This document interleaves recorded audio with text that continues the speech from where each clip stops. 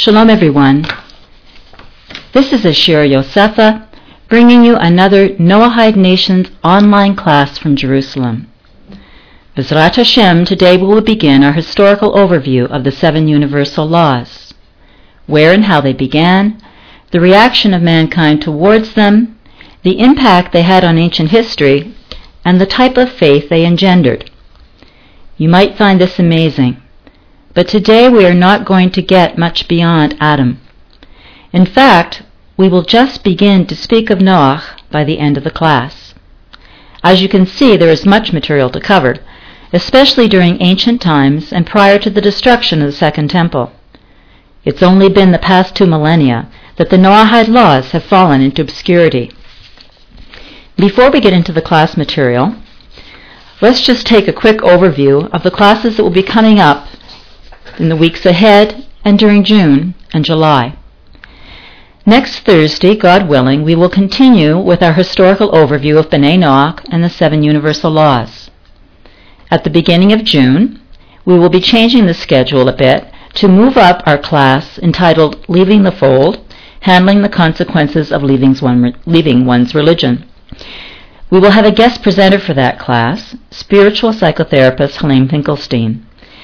Helene will be out of Israel for the latter few weeks of June. So, Belinator, we will do the class with Helene as our guest during the first week of June. You can check the class schedule for our Shivu courses, as well as the many other wonderful classes that are being offered by Noahide Nations, on the website at www.noahidenations.com, on the Virtual Yeshiva website, www.virtualyeshiva.com. During the months of June and July, the online classes will run weekly, on Thursdays at 10 a.m. EST, live from Israel. Bli Neder, the classes will be divided into 2 month-long themes. During June, we will look at learning from Noach and following Avraham. During July, we will consider obstacles to spiritual clarity. In June, we will do our class on Leaving the Fold with our guest, Helene Finkelstein. We will do a class on knowing God. What is His oneness? What does that mean to say God is one? What is creation? What is our obligation in our relationship to God? We've been given free will. How do we use that in our obligation towards God? What are our obligations towards the 7 mitzvot, towards the Torah? We'll do a class on returning to God. We have free will. What does that mean? How are we to exercise it? We'll do a class on repentance. What is the Hebraic understanding of tshuva? It's a 5-step process, and it's quite different than the concept of repentance as it's taught within Christianity. What is divine providence, and how does it interact in our life? That will be our class on returning to God. We will do a class on 7 or 70. How many and how do we observe the universal Torah laws? We'll take a look at the Torah origins and the sources for the 7 mitzvot. We'll look at them as 7 portals to many mitzvot. We'll look at obedience as an attitude. And we'll consider the 7 mitzvot as an elevation of mankind. The Talmud tells us that a B'nai Noach, a Ben or a Bat Noach, who takes upon themselves an oath to keep the Sheva Mitzvot, that would be to stand before a Beit Din and take that oath, that they are considered as righteous as the high priest. That is quite an elevation. During the month of July, with the theme Obstacles to Spiritual Clarity, we will be doing a class on presumed identities and resisting the scepter. We'll talk about identity theft. Are we guilty of it? We'll talk about the Torah from the perspective of it's not in heaven. Moshe told us it's in our heart and in our mouth to do it. We'll also look at who holds the scepter for Judah. And we'll talk about the role of Jews in being a light to the nations and interpreting and teaching Torah. And the 7 mitzvot, of course. We'll do a class on spiritual pride and spiritual mixtures, the legacy of Jeroboam. We'll look at the lingering legacies that we sometimes bring with us when we change our religious beliefs and how these attitudes affect our learning. We'll take a look at Rabbi Nachman of Breslov teaching that the less one knows, the less we feel that we know Hashem, the closer we are. Not the less one knows intellectually or as far as your Torah learning, but when we have the feeling that we know God, Rabbi Nachman taught that that is actually when we are the furthest away from God. And we'll take a look at something I like to call something old, something new, something borrowed, not. The Tanakh makes it very clear that spiritual mixtures are not pleasing to Hashem. So we'll take a look at Torah, and we'll take a look at the Ketuvim, the writings, to see what the Tanakh teaches us in this regard. And we will do a class called Resisting Authority, a Human Condition with Spiritual Consequences, which will look at ways that we limit our capacity for revelation. We'll look at Moshe's example. The Torah called him the humblest man on earth, the most humble man on earth. But in Hebrew, the word used for humility in the case of Moshe is anav. And that is a very special word, and we'll consider what it means and what can we learn from that. We'll take a look at another Rabbi Nachman teaching that before every ascent, there is usually a descent. There's a valley before the mountain. And we'll see how that applies to our spiritual lives so that we can prepare ourselves when the valleys come. And we'll take a look at how we merge the internal and the external aspects of our spirituality and arrive at progress, achieve success in our spiritual growth.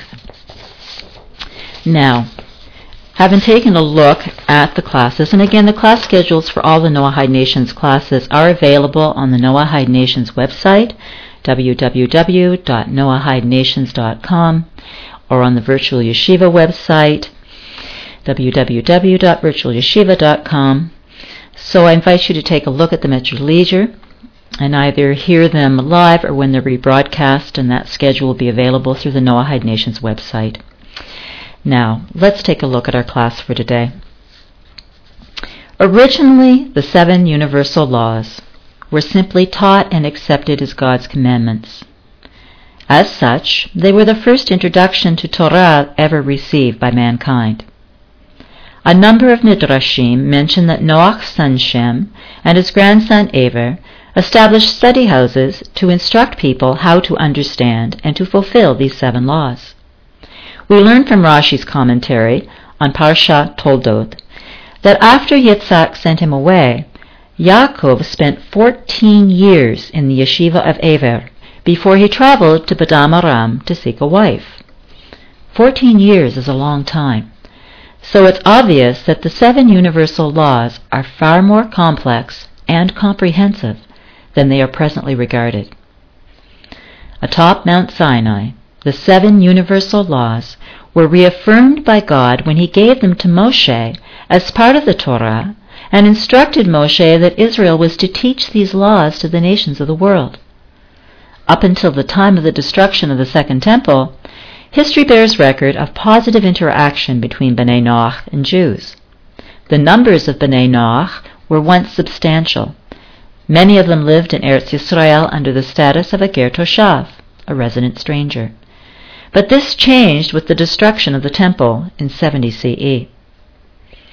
Expulsion from our homeland dramatically impacted the ability of Jews to teach the universal laws, as we will see in a future class. Thank God we now have our homeland back.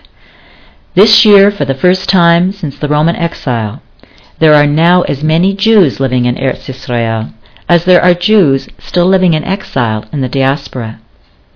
And just as there is a resurgence of interest in Bnei Noach in the nations, there is a resurgence of interest in Bnei Noach amongst Jews. But, for the past 2,000 years, the 7 universal laws for mankind have been under a veil of silence. They have never ceased to exist because they are an integral part of God's eternal Torah. But they were rarely a topic of conversation, and few efforts were made to educate the nations concerning them. As a result, they fell into obscurity.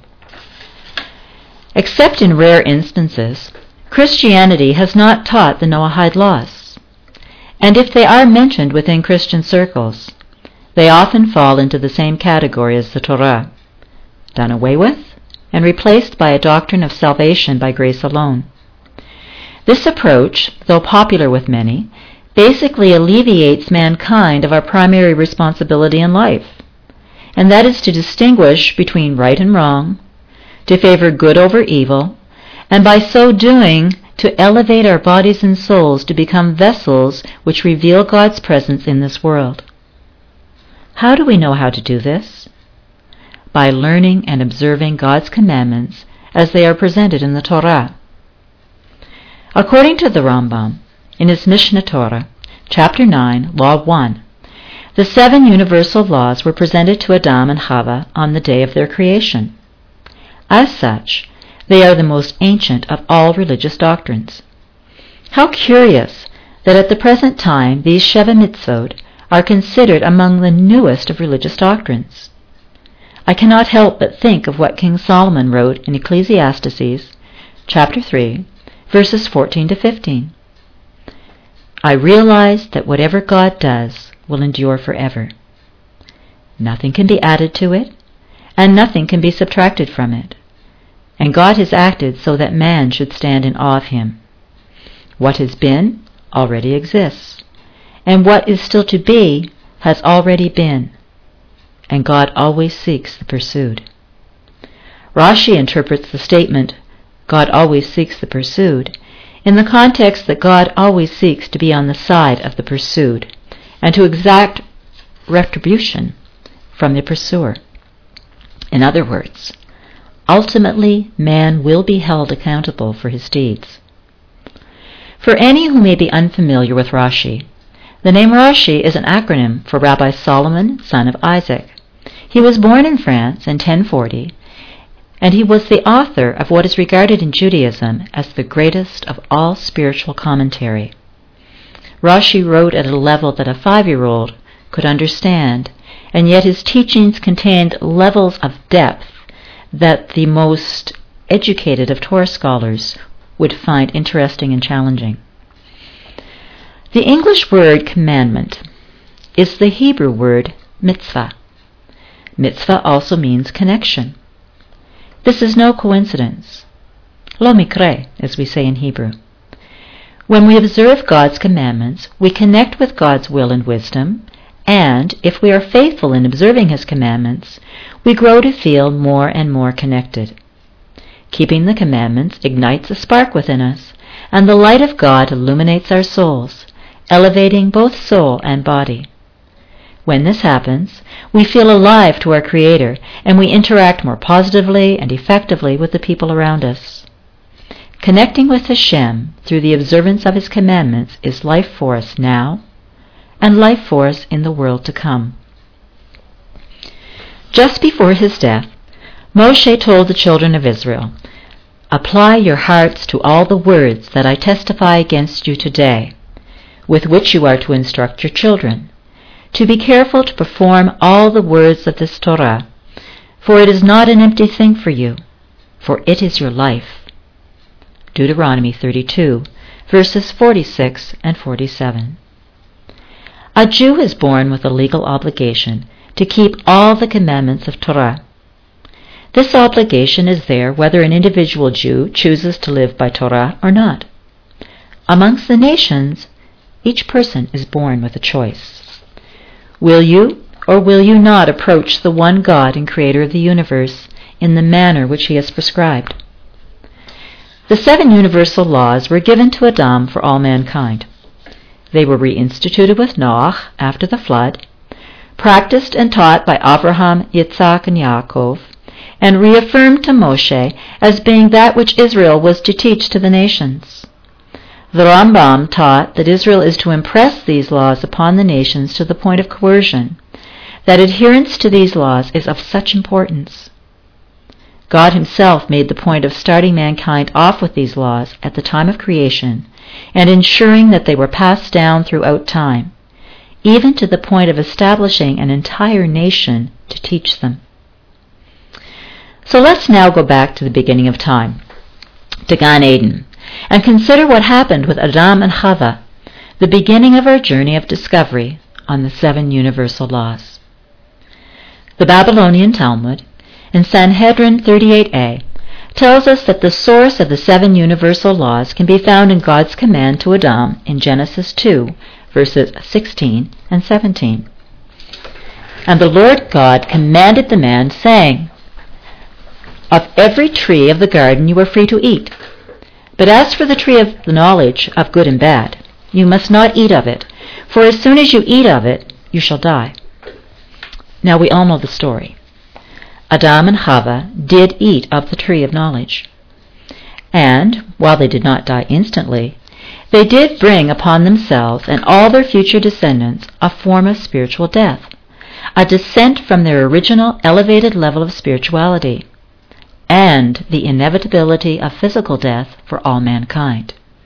For dust you are, and to dust you shall return. Genesis 4, verse 19. How are we to understand Adam's sin? If the 7 universal laws governing all mankind find their source in Gan Eden, on the day of man's creation, we had best begin our historical overview by examining the event that set mankind on their present journey. First, we must remember that both good and evil find their source in God. Hashem is the definition and source of all good. However, he also created the potential for evil in order to bring about the opportunities necessary for our rectification and the redemption of the universe. In Isaiah 45, verse 7, we are told, "I am the one who forms light and creates darkness, who makes peace and creates evil. I am Hashem, maker of all these."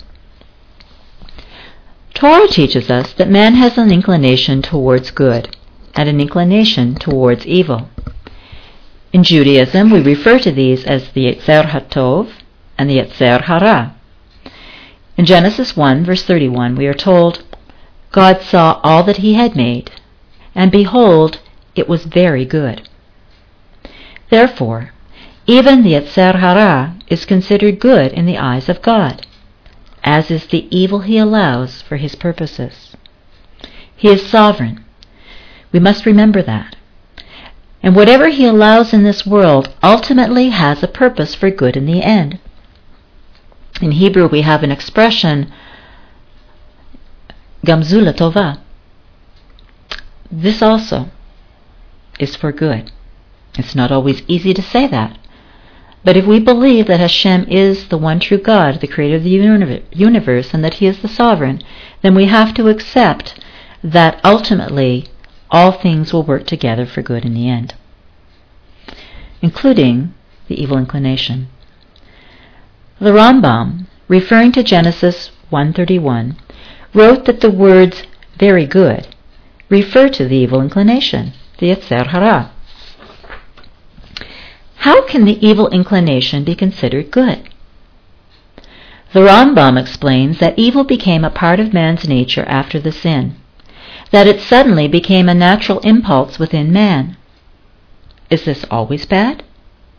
Let's consider a couple of examples. If someone is starving, they will get food in any way they can, even if it means stealing it. If someone is starving, stealing is a natural impulse because the instinct of hunger is blind to right and wrong. Therefore, in certain circumstances, stealing just comes naturally. Is stealing right? No. We are commanded not to steal and to overcome this impulse when it arises. However, we must also recognize that this inclination towards what is wrong becomes a method of life preservation in certain instances. Anyone who has ever raised children knows that children can be cruel. Until a child gains some maturity, his primary instinct is to satisfy his own desires, as immediately as possible, irrespective of the situation at hand, the needs of his parents, or whether his parents have the resources necessary to comply with his demands. Sometimes their reactions to not receiving what they want can be quite vicious, especially to their peers. Is cruelty sanctioned by Torah? No. Do young children always honor their mother and father? No. Are children evil? Of course not. But they do have a natural yetzer hara that they must learn with age and maturity to control. Now, the reason I raise these issues is to address a popular distortion taught within Christianity, a distortion that may have lingering influence on new B'nai Noach. Christianity errs in equating the evil inclination with evil. As we just learned, in its opening passages, the Torah tells us that God has declared everything He made to be very good, including the natural impulse for evil within man. Christianity teaches that man is born with a tainted soul as a result of the sin of Adam. Nothing could be further from the truth. This would mean that God created something that was not good, and that the soul within us, the life breath God breathed into our ancestor Adam, was tainted. This life force, our nephesh, is the spark of our Creator. It is the image of God that He created within us. He said He beheld all that He had created, and behold, it was very good. Who are we to call Hashem a liar? We know God cannot lie. So if we say that man's soul is tainted from birth, then there's an issue. Every morning when we awake, Jews thank Hashem for the pure soul He has placed within us. As a result of the sin of Adam, we must now wrestle to maintain the purity of that soul. But when it was placed within us, it was pure and very good. God said so. We learn to overcome our natural inclination for evil when it influences us to do wrong, and to favor the good inclination instead. This builds spiritual maturity and elevates our soul. God's commandments give us the instruction book we need to recognize and separate good from bad. In other words, to rectify Adam's sin of eating from the tree of knowledge of good and evil. We are human beings, not animals. God gave us the capacity for free choice, and we do have a choice. Christian doctrines cast us as helpless victims of fate, incapable of remedying our situation without their prescribed cure. Since ancient times, pagan ideology has maintained that good and evil are mortal enemies. Light and darkness were perceived as independent powers locked in a constant struggle. Two powers, one good, one bad. Now let's think for a moment. If we believe, as Torah teaches, that God is one, and there is none other, then to claim that good and evil are powers in their own right, two powers, is to imply that there is more than one God. Most Christian doctrines teach that the Trinity, a three-person deity of independent entities, supernaturally linked, is one God. Well, if you also take a look at the fact that evil is usually personified by Satan within Christianity, and he's also taught that Satan, or implied that Satan is an independent power with whom people are required to struggle throughout their lives, this battle between good and evil, between God and Satan, well, then that would imply there are three powers within the Trinity and one power in Satan. 3 + 1 is 4. So much for monotheism. The Torah and the Tanakh show us that evil has a purpose in the world, that it was created to fulfill a sacred task. The Malbim gives the example of the first chapter of Job, where we find Satan in a meeting with Hashem, together with the heavenly hosts. The Malbim contends that if Satan was allowed by God to participate in this divine assembly, then evil must have a holy purpose. Hashem tells us through the prophet Isaiah that He alone creates good and evil. Therefore, evil and the evil inclination within every human being are part of His plan and are wholly within their purposes. The existence of evil allows for gradations of goodness, which is evident throughout creation. If all creation proclaims God's glory, then creation is composed of increasingly constricted levels of divinity. Rabbi Uziel Malevsky, in his commentary on Parashat Bereshith, comments that evil provides the barriers, the crucial points of resistance that demarcate one level of divinity from the next. So Adam and Chava were created and placed in this world. They were given the 7 universal laws, and they were created with free choice.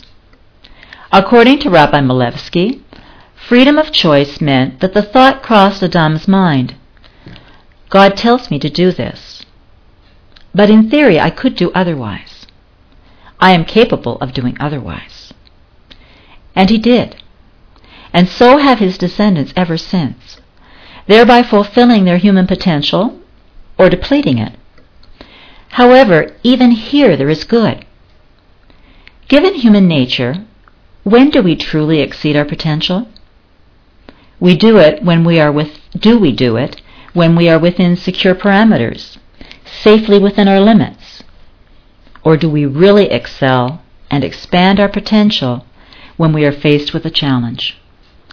It is a fact that any act that involves overcoming difficulties is an act that promotes personal growth. With the giving of the 7 universal laws and the capacity for freedom of choice, God presented all mankind with a lifetime of opportunities for personal growth and connection to our Creator. Now we know that Moshe was charged by Hashem that Israel was to teach the 7 universal laws to the world. But what about the father of all mankind? Chazal, the Jewish sages, contend that God charged Adam with this responsibility as well. They derive this from the verses that we just quoted as the source of the 7 universal laws, namely the command not to partake of the tree of the knowledge of good and evil. The command is introduced by the words, "And the Lord God commanded Adam, saying." This comes from Genesis 1:16. We seemingly have a superfluous word here. God commanded Adam. Is the additional verb saying actually necessary? Wouldn't it have been enough to simply say, God commanded Adam not to eat of the tree of the knowledge of good and evil? Did he have to say, God commanded Adam saying? There's a reason for this. It is a principle of the Torah that there are no superfluous words. If a word appears to be unnecessary, it is there to alert us that there may be something we need to learn that is deeper than the obvious.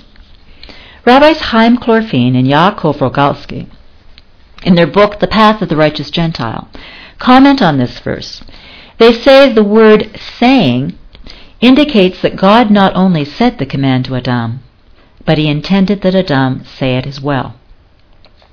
It is a principle of biblical analysis that when a verse in the Torah states, "And the Lord spoke to Moses, saying," it means that God taught Moses something and that he expected Moses to teach it to the Jewish people, or in the case of the 7 commandments, to all of mankind.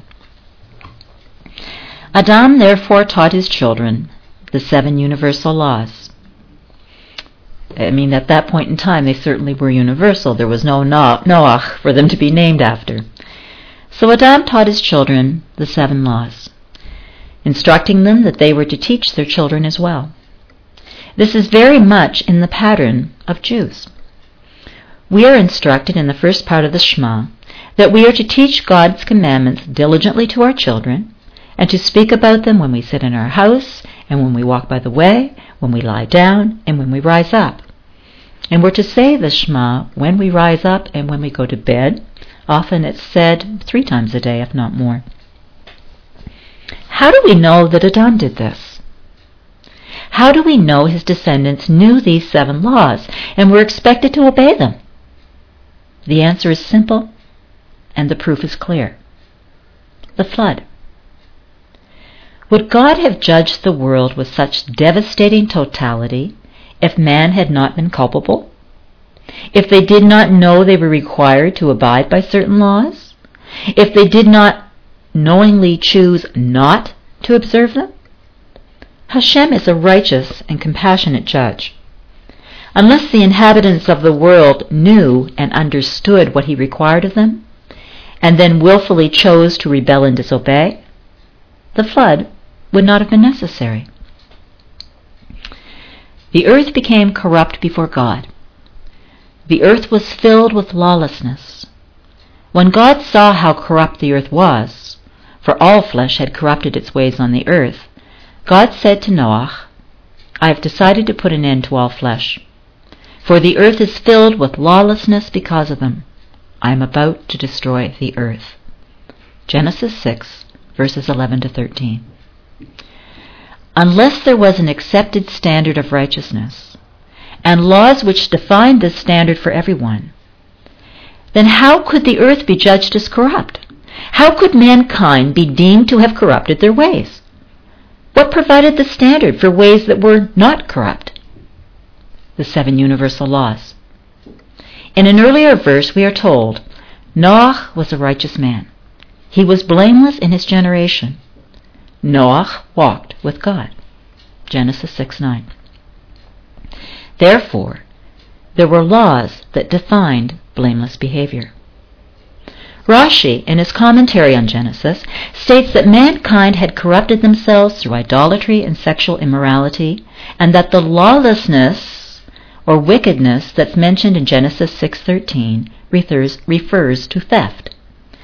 These are violations of 3 of the prohibitions contained in the 7 universal laws. Therefore, the laws had to exist in order for man to be judged for violating them. Mankind had 120 years to repent of their ways. It was not that God lacked mercy. Noah built the massive ark before their very eyes, a visible warning of impending destruction, not to mention Noah's repeated explanations of why he was building a massive boat nowheres near water. Despite this, the wicked generation felt themselves invincible and ignored the opportunity to mend their ways. Now, mind you, Noah failed in an area where Abraham later succeeded. The Torah does not tell us that Noah interceded with God on behalf of mankind. It does tell us in detail of Abraham's repeated attempts to avert the decree of judgment against Sodom and Gomorrah. As a result of Abraham's intercession, Lot and his 2 daughters were spared.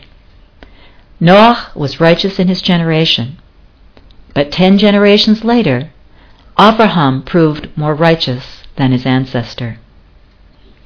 The Midrash tells us that not only did God graciously extend mankind 120 years in which to repent while the ark was being constructed, but he also gave them an additional 7 days before the commencement of the flood. During these 7 days, God changed the laws of nature and threw the world into a state of chaos that could not be ignored. We are told that even the sun reversed its course. Concurrently, the Midrash tells us, Hashem created a heavenly refuge amidst the chaos, a veritable Gan Eden, hoping to arouse repentance within mankind by giving them a taste of the reward reserved for the world to come. During these 7 days, Noah busied himself with gathering the clean animals God had instructed him to put aboard the ark. The Midrash tells us that God spent these 7 days mourning for the human race that refused to make use of all the goodness that he wished to bestow upon it. And so it came to pass that on the 17th day of Heshvan, in the year 1656, the raindrops began to fall. Gently at first, still giving mankind a chance to repent and avert a deluge, transforming it into a blissful rain. But they did not. And so it was that the great flood provided a global mikveh in which the impurity of the world was removed and mankind was given a new father, a new world, and a new beginning. Now, I want to stop the historical overview at this point, and we'll pick it up next week in the class, and we'll take the historical overview from Noach through to Abraham. We'll see how far we get through the patriarchs, because there's a lot to cover, and it may well take us the remaining 2 classes of May to cover it. But I want, before I go on to just talking a bit about the 7 universal laws as a summary to the class, I want to talk about the rainbow. We know that at the end of the flood, when Hashem made a covenant with with Noach, that he would not destroy the world again by a flood, there was a sign. And that sign was that he put his bow in the sky, the rainbow. Now, the rainbow, we are told by our Jewish sages, actually means that when it appears in the sky, what God is telling us is that we actually deserve another flood. The rainbow in the sky is an indication that the world is due for a flood, just as in the days of Noah. But it's because of Hashem's promise that we are spared, because He is faithful to His covenant. God places the rainbow in the sky to let us know that the judgment we deserve is being withheld because He is faithful to His word and to all of His covenants. And that might be a new way for many of us to look at rainbows when we see them, as opposed to just looking up in the sky and thinking, oh wow, that's beautiful, that's Hashem's sign that He gave to mankind at the time of Noah. It's actually a very contemporary and current message to us today. Now, before we close, let's just reflect a little bit on the 7 universal laws. I also want to talk a little bit about what the word portal means. We often refer to the 7 universal laws as a portal, that they're a portal to so much more. And I was thinking the other day, I used this description, this analogy, in an interview on Light Unto the Nations on Israel National Radio yesterday. I was interviewed by Jeremy Gimpel and Ari Abrimowitz on their program, which runs weekly on Wednesdays and is available in the archives each week. Ari and Jeremy do a wonderful job of outreach to the nations, and they're wonderful people, very inspiring young men. And I was describing the Noahide commandments to them as being portals. And then it occurred to me, I wonder what the dictionary has to say about the word portal. And it's amazing. Of course we think of a portal as an opening. But listen to some of these definitions. This is really unique. Of course, a portal, the word is a noun. But the very first definition that's given in Merriam-Webster's dictionary is a communicating part or area of an organism. Now, I bet you didn't know that in our body we have a vein that is called the portal vein. So they give a definition that a portal is a communicating part or area of an organism, and it's the point at which something enters the body. Now, the 7 universal laws communicate God's will to mankind. They allow mankind the basic understanding and guidelines we need to approach God and to enter into His will for our lives. So the analogy fits. Considering the definition of a portal as a vein, it is a short vein that carries blood into the liver. It's called the portal vein. Now, Leviticus 17 tells us that the life of the flesh is in the blood. What is our life force? Our nephesh, the soul that God originally breathed into Adam. This portal vein within our bodies carries the blood, which carries the soul into the liver. What is the function of the liver? To cleanse the blood. So we might draw an analogy that the 7 universal laws function as a portal vein to bring us into the purification and to the elevation of our souls that is available through the commandments of Torah that are applicable to us. In fact, the human body is an amazing mirror of the spiritual realities. Everything within our body is a mirror to a spiritual reality, and perhaps someday in a class we'll have a chance to talk on that. Portals are also defined in the Merriam-Webster dictionary as a grand and imposing entrance. such as the portals of heaven, the portals of success. And a contemporary definition of a portal is a site that the owner positions as an entrance to other sites on the internet. Well, there's an analogy here too. The 7 universal laws are an entrance of sorts. If observed, they are gates, the doors that will lead a person into a right relationship with God, to the observance of other related mitzvot, and they enable mankind to merit a share in the world to come. Now that could be compared to a grand and imposing entrance. So let's just reflect upon the 7 universal laws. Every day, twice a day, a Jew recites the Shema. Hear, O Israel, Hashem our God, Hashem is one. We proclaim the unity and existence of God. The doctrine of the 7 universal laws is a vehicle which carries this doctrine of unity to the world. Cognitive recognition of God as one, indivisible, supreme, and infinite being originated with Avraham. Prior to Avraham, there were obviously individuals with a sense of Hashem's reality. Adam and Chava, Enoch, Noach, his son Shem, his grandson Aver. But it was Avraham who contemplated and crystallized a definitive belief in God, which caused him to forsake the idolatry in which he'd grown up, forming a new system of beliefs, a religion of one God, which he then taught to his household and to everyone he encountered. Avraham was the quintessential convert, and he is regarded in Judaism as the father of all converts. A convert becomes, in fact, a son or a daughter of Avraham and Sarah. We add that to our name. My full name is Ashira Yosefa Bat Sarah Imenu, or Bat Avraham Ivinu. Unity of religion originated with the patriarchs of Judaism. Whenever this concept exists outside of Judaism, it has been borrowed from Judaism.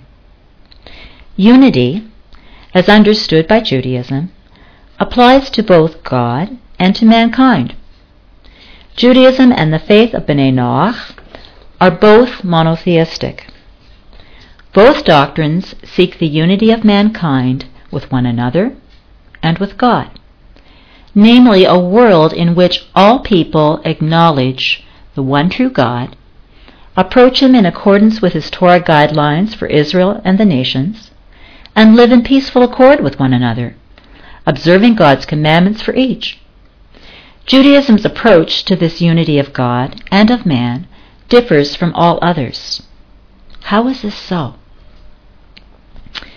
All other religions are very proprietary in their concept of unity. They usually teach, believe as we believe, and you will know God, and the world will be one. Well, history has proven that this approach does not work. There have been more wars and more bloodshed over religion than any other issue. Judaism teaches that the whole world does not have to follow the same path. Indeed, we are not supposed to. Are we to acknowledge that there's only one God and creator of the universe? Of course. But the Torah teaches 2 paths. It establishes 2 paths to the knowledge of God and to world redemption. One path has been established for Israel as a people and a nation of priests and witnesses. A parallel path has been established in Torah for the nations of the world. This path is defined by the 7 universal laws. Given that God gave both paths, He can be found on both. Anyone from the nations who sincerely and deeply desires to take upon themselves the full yoke of Torah and the destiny of the Jewish people may do so by conversion, just as has been the case since the time of Avraham, and so will be at the time of Mashiach, after which the Talmud tells us there will be no more conversions. However, conversion to Judaism is not required by God. He has set forth the 7 universal laws as the parameters within which all mankind may know Him. In fact, unless a person wants to take upon themselves, in all sincerity and with full commitment, all of the laws of the Torah and all of the related halachot that explain them, the rabbinical laws that have been added to provide fences around the Torah to ensure that we are reminded to keep those 613 mitzvot, the ones that are applicable to us. Unless the person is willing to take upon all of that, in addition to taking upon themselves the destiny of the Jewish people, past, present, and future, they should not convert. We were discussing this yesterday on the program Light Unto the Nations on Israel National Radio. Ari asked me a question. He said, wouldn't being told that there were these 7 mitzvot, wouldn't that entice non-Jews to want to convert? Because I had made the comment that often the 7 mitzvot are perceived, particularly within Christian circles, are perceived as a barrier that has been put in place by the rabbis to keep non-Jews away from Torah. And Ari said, well, wouldn't it be the other way around? And we got talking into this issue of conversion versus non-conversion. Right now, because there has been such an awakening, such a quickening amongst the nations for the Torah, a hunger for the Torah, which the prophets of old said would happen at the time leading up to Mashiach, the footsteps of Mashiach it's called. There's a quickening. And with that quickening, people are perplexed. When they start to change the beliefs they've had all their lives, they lose their spiritual identity. They're searching. They're looking into the Noahic commandments. They're looking into other options. They may be considering, because they're drawn to the Torah, considering conversion. And there's no romantic attraction to Judaism. It's ancient. It's mysterious in many ways. There's an allure there. Those things are all wonderful, but they are not reasons for conversion.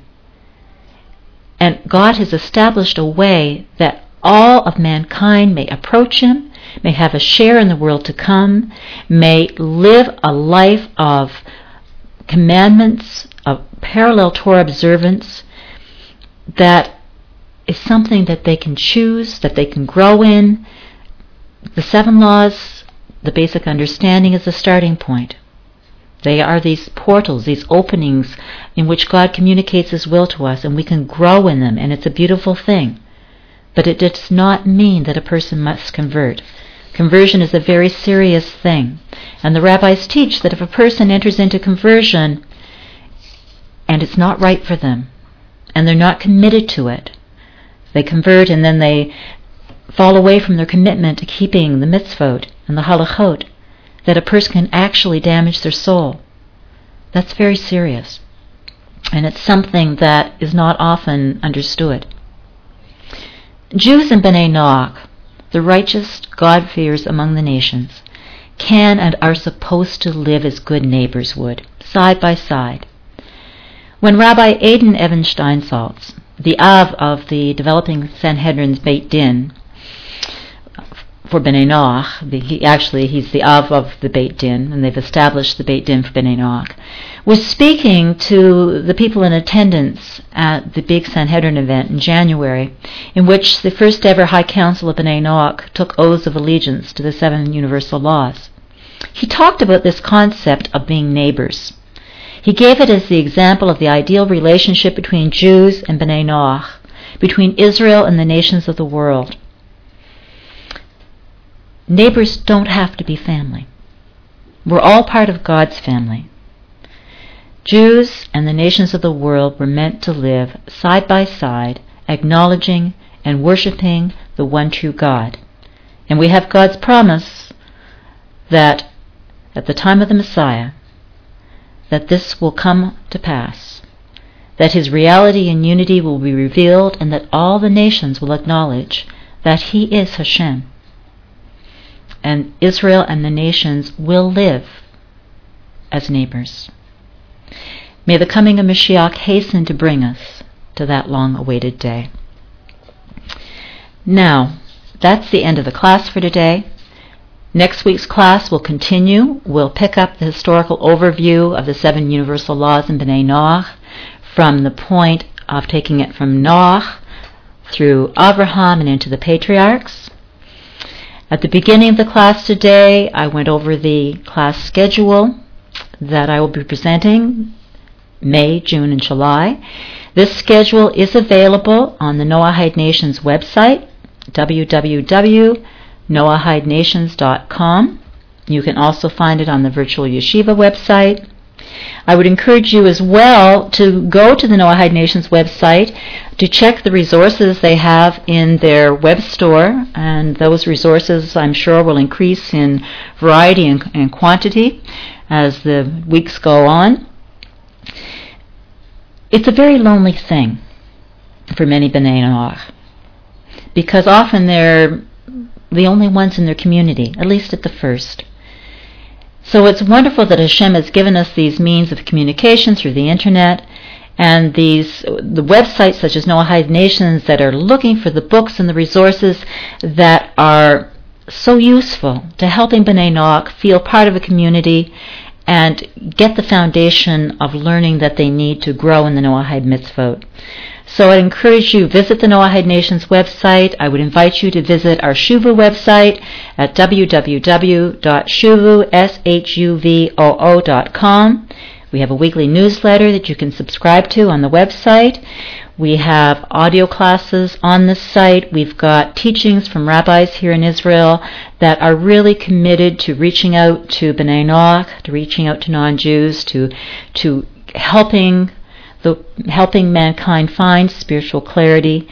The awakening amongst the nations, the quickening, the yearning for Torah, really touches the hearts of Jews. It's an amazing thing. I mean, for so long there has been such division. There's been such a gap between Jews and the nations. And to see hundreds of thousands of people yearning and being drawn to the Torah, it's a little unnerving at first. But more and more the rabbis are really looking for ways that they can help. And they are providing articles for us at Shuvu that we can put on the website. There's articles that I've written that are on there, that my colleague Pinchas David has written that are on there, that hopefully will help you find and be comfortable with your true spiritual identity. And together with Noahide Nations, we're privileged to be able to give these classes through Noahide Nations. It's our prayer that you find your true place within the Torah and that you grow in your knowledge and your relationship with Hashem. That's all for this week from Jerusalem. Be well, and B'ezrat Hashem, we will be back next Thursday, 10 a.m. EST. Goodbye, everyone.